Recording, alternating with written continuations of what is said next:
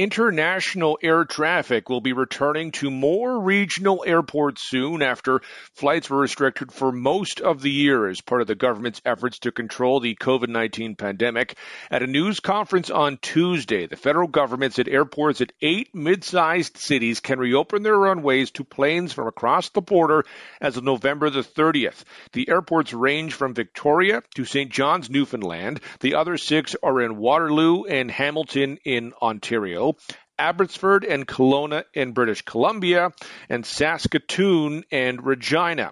The London International Airport is not on the list. As we've discussed, the air sector has been pushing the government to allow more airports to take on international flights with an eye to trips to and from the U.S. and Caribbean destinations as the holidays approach. 10 airports currently enjoy that status, expanded from 4 when Ottawa first introduced the restriction in February as part of a move to discourage non-essential trips, slow the spread of COVID-19 variants, and concentrate the location of quarantine hotels.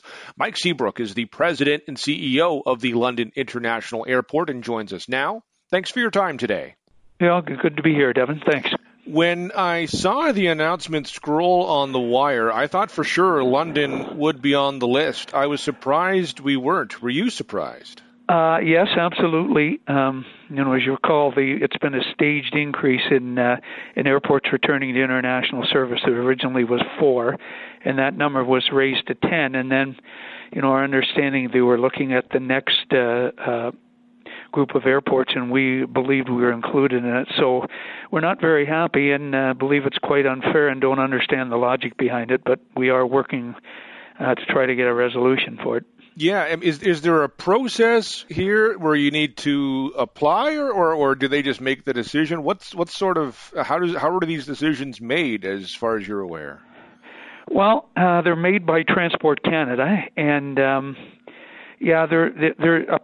doesn't appear to be any logic or rationale for the decision that's been made. And in our minds, it's blatantly unfair that Kitchener and Hamilton have been included in this, and we haven't, because in the end, Devon, it hurts our business. I mean, we have Air Transat and Sunwing operating out of here this winter they've got to sell tickets on these flights, and if they can't get the tickets sold, they're going to cancel the flights, and, we've been under a year and a half of a very, very, very depressed aviation sector, and this is badly needed by us to climb out of this. So, we're working with the mayor, and we're working with our local MPs, Peter Fragiskatis, to help us in this process, and we hope we can get it resolved, and we can get a favorable decision. We can get landing international flights again. Well, we were just talking about this last week in terms of this blockage that exists from the federal government. It seems as though they wanted to have some variety across the country, which I can understand. But when you look at Southern Ontario, you've got Hamilton and you got Waterloo, which are reasonably close together. And then you got London here, which is, kind of between Detroit and Toronto. We seem ideally suited. If you want to have some sort of variety across the country, that's the route you would go. Obviously, I'm a bit biased for London, but that seems to make more sense given what they kind of did in other provinces. Yeah, I would agree with that completely. And if you look at Kitchener and Hamilton, they also have Toronto Pearson Airport and Toronto City Centre Airport that have international flights again. So they've pretty well shut us out of it. And Windsor's in the same boat. I'm sure Windsor's screaming at the top of their lungs as well. I mean, they want the service in there. Our sector badly needs it. Our airport has been devastated by the pandemic, and we are starting to see a recovery and a climb out. And if we don't get an international status again fairly quickly, the winter's going to be a write-off, and it's not good news for us. I guess the other question is, does there need to be a staged, process here? Can we just have airports reopen to international traffic? If we're going to allow this, let's just allow it. Well, that's the decision and that we reached as well, and it is a bit of a head scratcher to determine or try to understand why it wasn't done that way. It just this incremental. One airport can gain, and another one with the exact same, who meets the same criteria, doesn't have service. It just seems unfair to us, and we're not very happy with it. So what happens next? Obviously, you mentioned you're talking to the mayor, talking to local MPs about what might come next. But is there a concern about? Do you need, like, if London's not on the list here, is there more aid to help out for not being on the list? Because you're almost, in the federal government's point of view, you're picking some airports over the others. Well, they're clearly just picking some airports over the others. Well, that assessment is bang on, Devon. That is exactly the case. We live and die by passenger services and the revenue that it generates. So if you're going to shut us out, then we can't pay the bills, and then what are you going to do to help us? And we really don't want help. We want this airport thriving again. We want the return of our service and our passengers. I feel that a variety of calls today about concern, both Sunwing and Transat travelers who heard this news. They don't want to drive to Toronto or Kitchener or Hamilton Airport.